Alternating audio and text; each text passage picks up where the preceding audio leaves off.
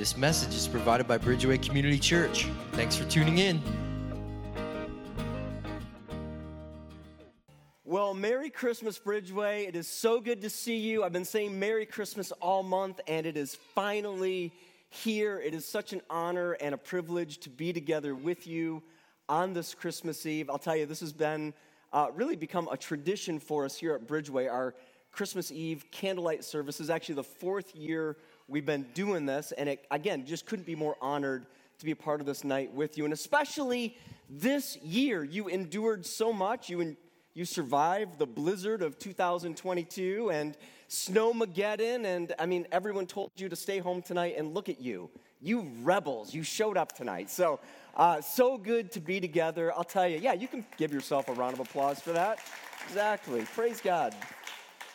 I have the most enjoyment, though, just watching you worship together with your families and just seeing all the families gathered here tonight.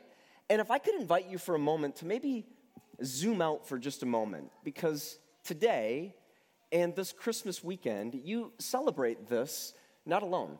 In fact, there are over 2.2 billion Christians all around the world doing the exact same thing in their time zone. In over 158 different countries, in 2,800 different languages, they are celebrating the birth of Jesus. And that's why all month long I've been telling you that this is the best party ever. In fact, nothing can stop this party of Jesus coming to the world. Not wars or recessions or pandemics or a blizzard even. It is the birth of Jesus that we're all here. And I feel as though it's important that we just take a moment to celebrate just that.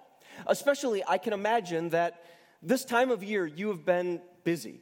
You've had so much going on this entire month. You've had gatherings and parties and festivities and I don't know, actually one time I looked and I found that December is one of the most month full of holidays that you can imagine. In fact, every day in the month of December, there is a Hallmark-style holiday to celebrate. In fact, I didn't list them all. I just thought I'd list a few of them for you. This is what you've been through this month.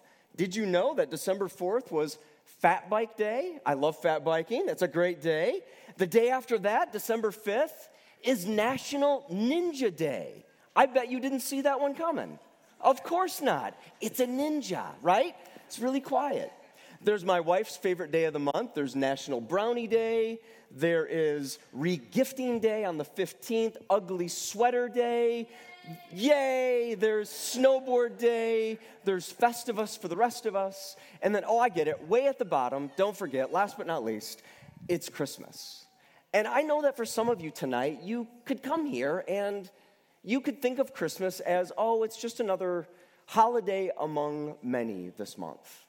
I don't know, maybe you come to Christmas and you've heard the story so many times, you think, it's the same characters. It's Mary and Joseph and baby Jesus, and there's shepherds and angels, and don't forget, little drummer boy. And someone once said to me that Christmas is sort of like Taco Bell. Taco Bell, they've only got 8 ingredients. Don't ask me how I know these things, but yet they have over 39 items on their menu.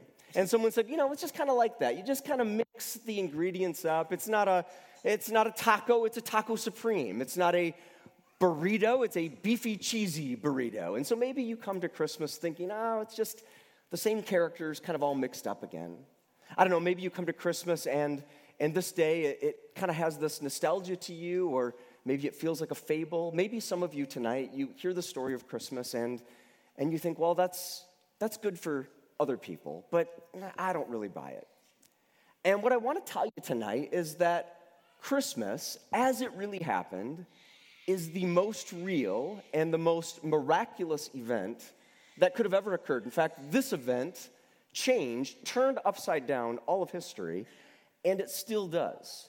And I'm not here tonight to try to convince you of that. I just want to invite you into the story. In fact, all I want to do tonight is I want to read the good old story once again, and I want to invite you just to take it in.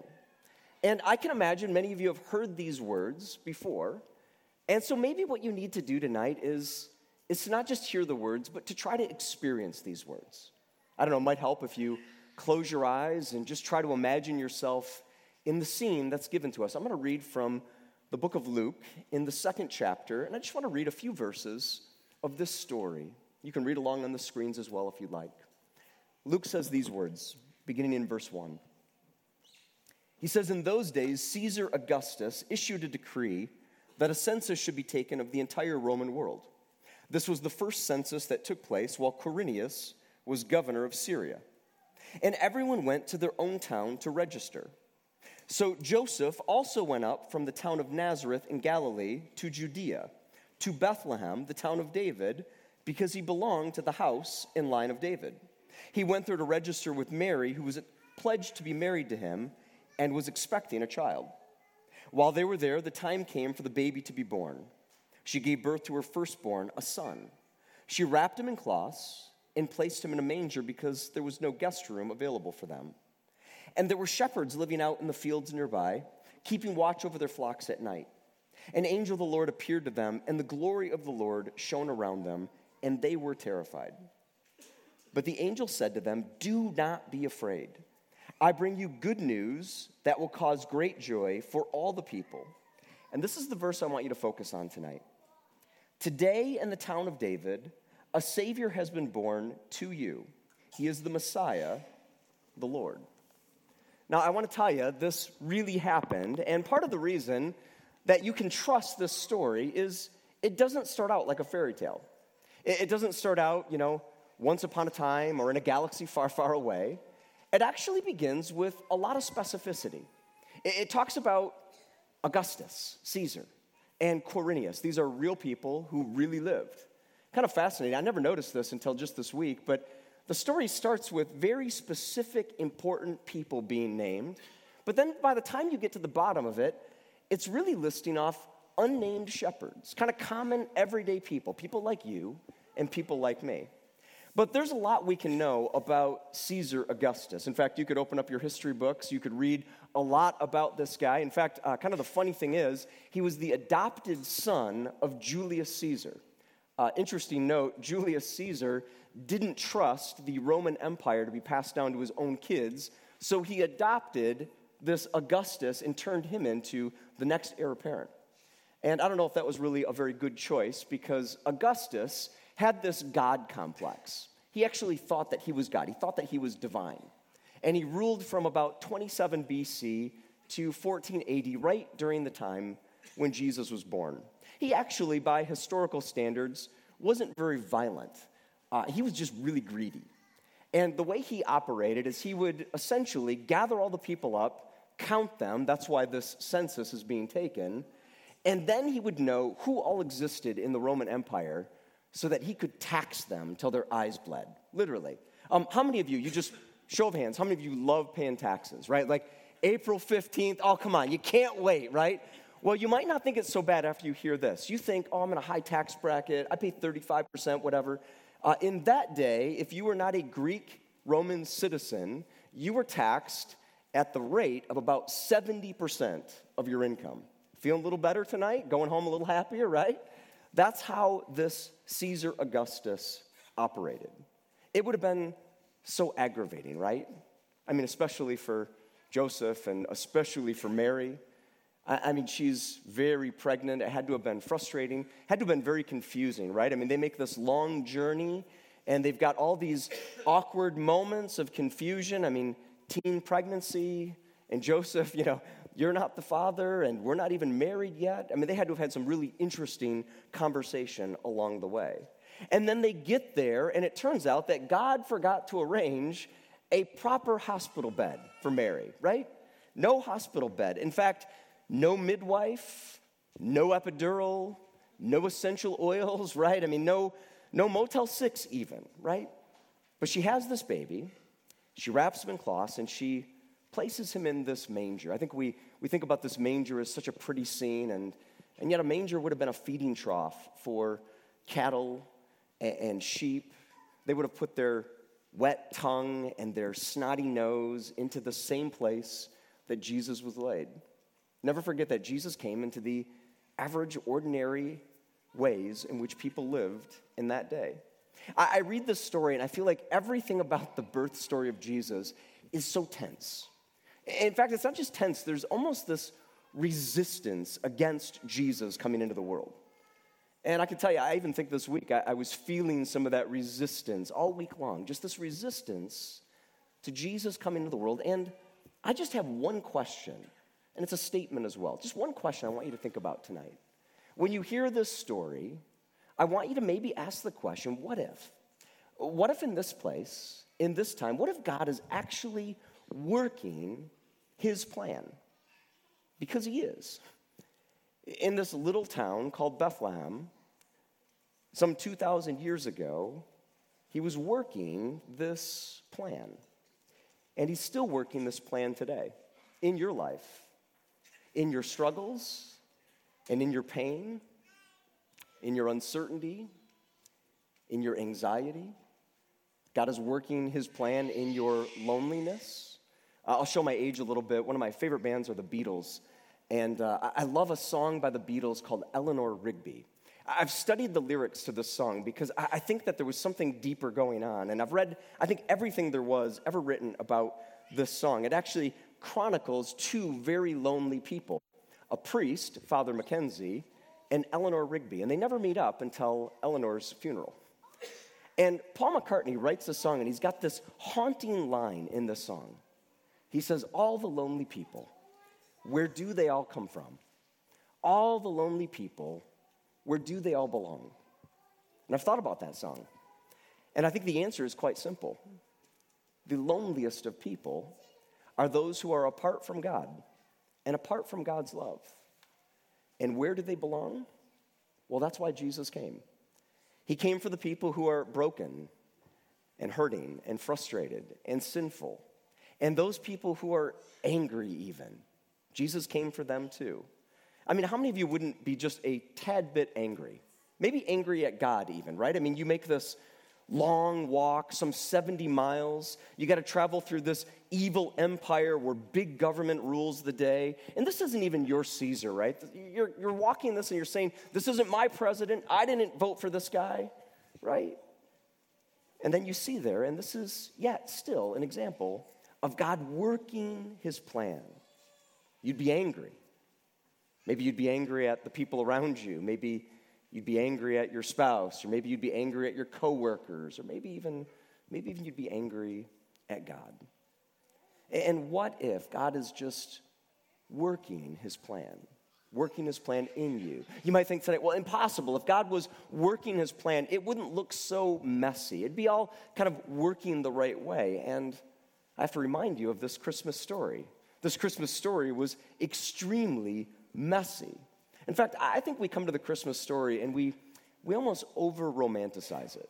We kind of look back and we kind of revise this story of Mary and Joseph, and we try to make it look more appealing than it would have been to them in the moment. In fact, I think sometimes we see things, like we see a picture of the nativity scene, and we just see this and we just can kind of imagine angels singing, right? Like, oh, this looks so perfect. I mean, there's Mary and Joseph, and there's this light shining down, and there's some guy playing a flute in the middle of the screen, and animals are dancing, and we look at this scene and we think, well, this is perfect, right?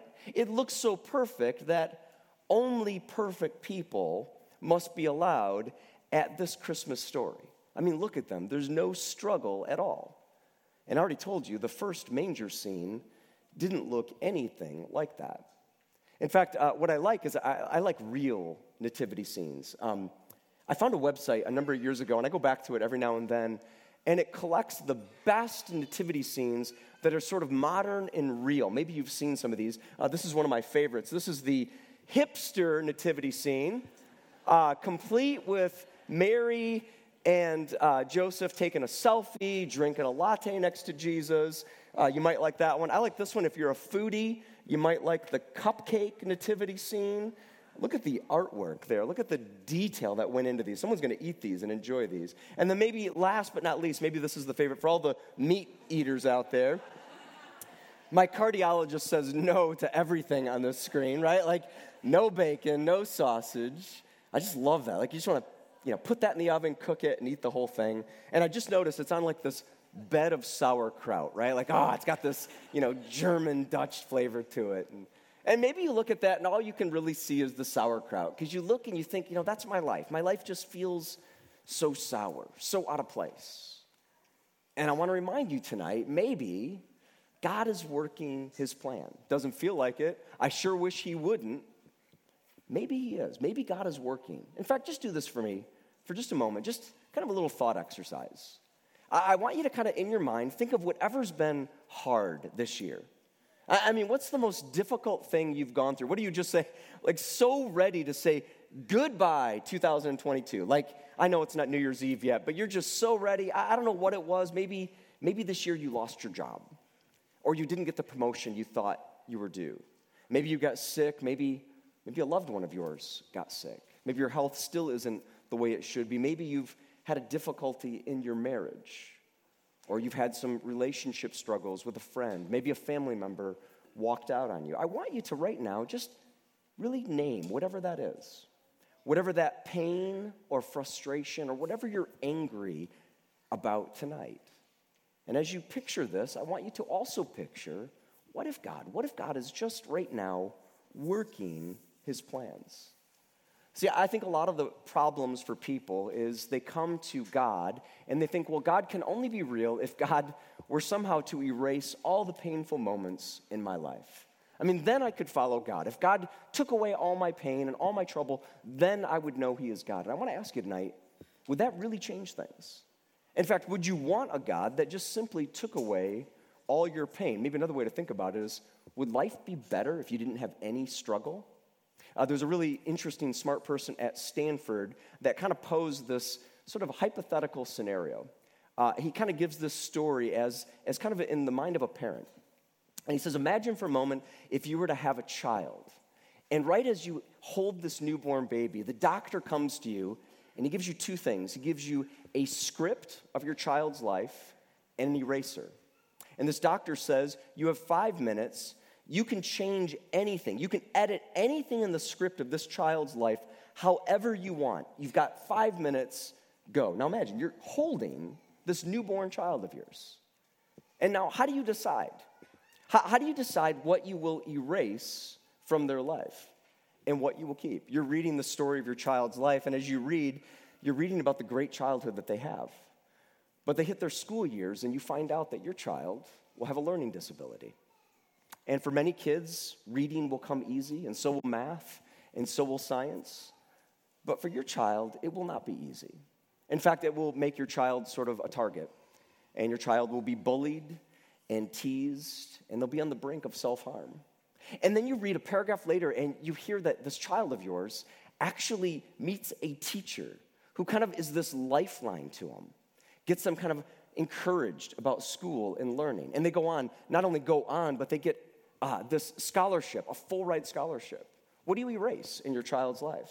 You read a little bit further in your child's life and you find out that they get their dream job and a really good career. And then they lose their dream job in an economic downturn.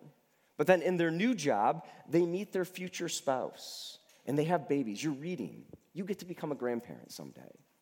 What do you erase? What do you keep in their story? See, here's the deal about Christmas. This gives us great hope because the story of Christmas is all about how God sent his son into the world, sent Jesus into the world, and no eraser. I mean, God did not edit or change or erase anything. He sent Jesus into a world that was incredibly painful. We're talking tonight about his birth and Caesar Augustus and all the pain around his birth. But Jesus would endure so much more. He would persevere in a sinless life.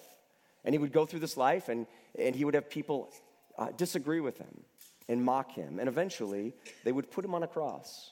And Jesus, this baby, would grow into a man who would suffer a horrific death.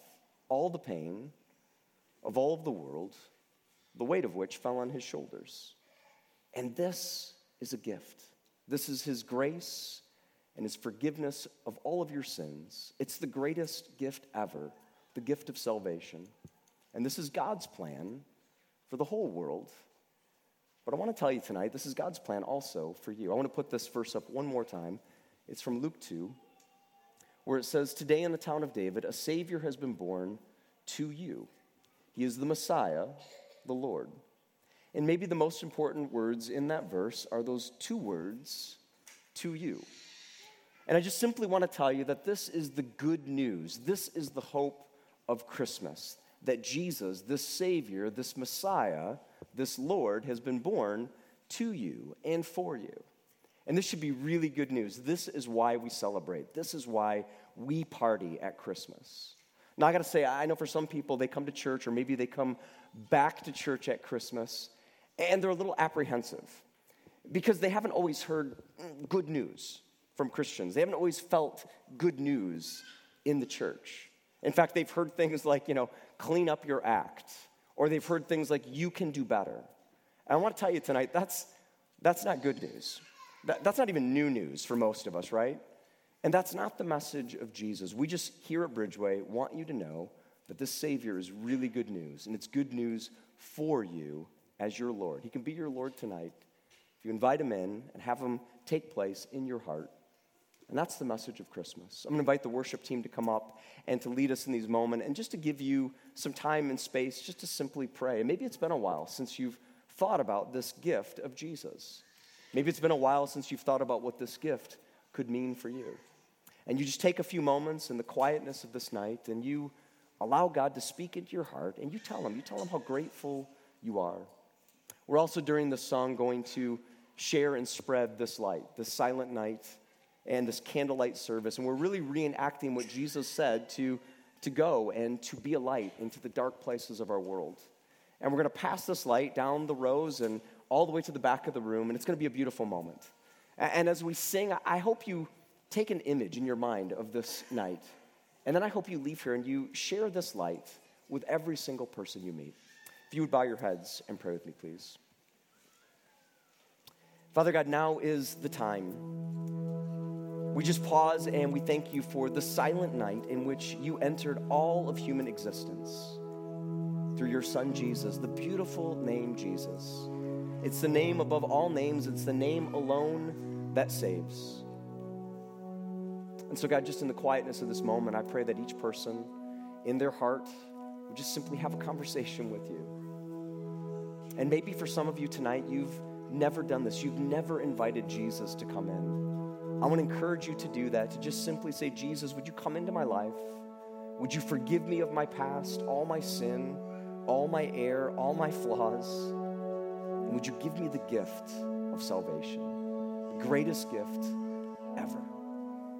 And as you do that, he says he will never leave you. He will never forsake you. He will come in. He will take up residence in your heart and in your life. God, I pray that this would just be a holy moment of your light coming into the world so that we could share it with others. We love you and we praise you and we thank you for this time. In your name we pray. Amen. Thanks for listening to our podcast today. Check out our app or website at bridgewaycommunity.org for more messages or to take the sermon one step deeper by downloading the sermon discussion guide.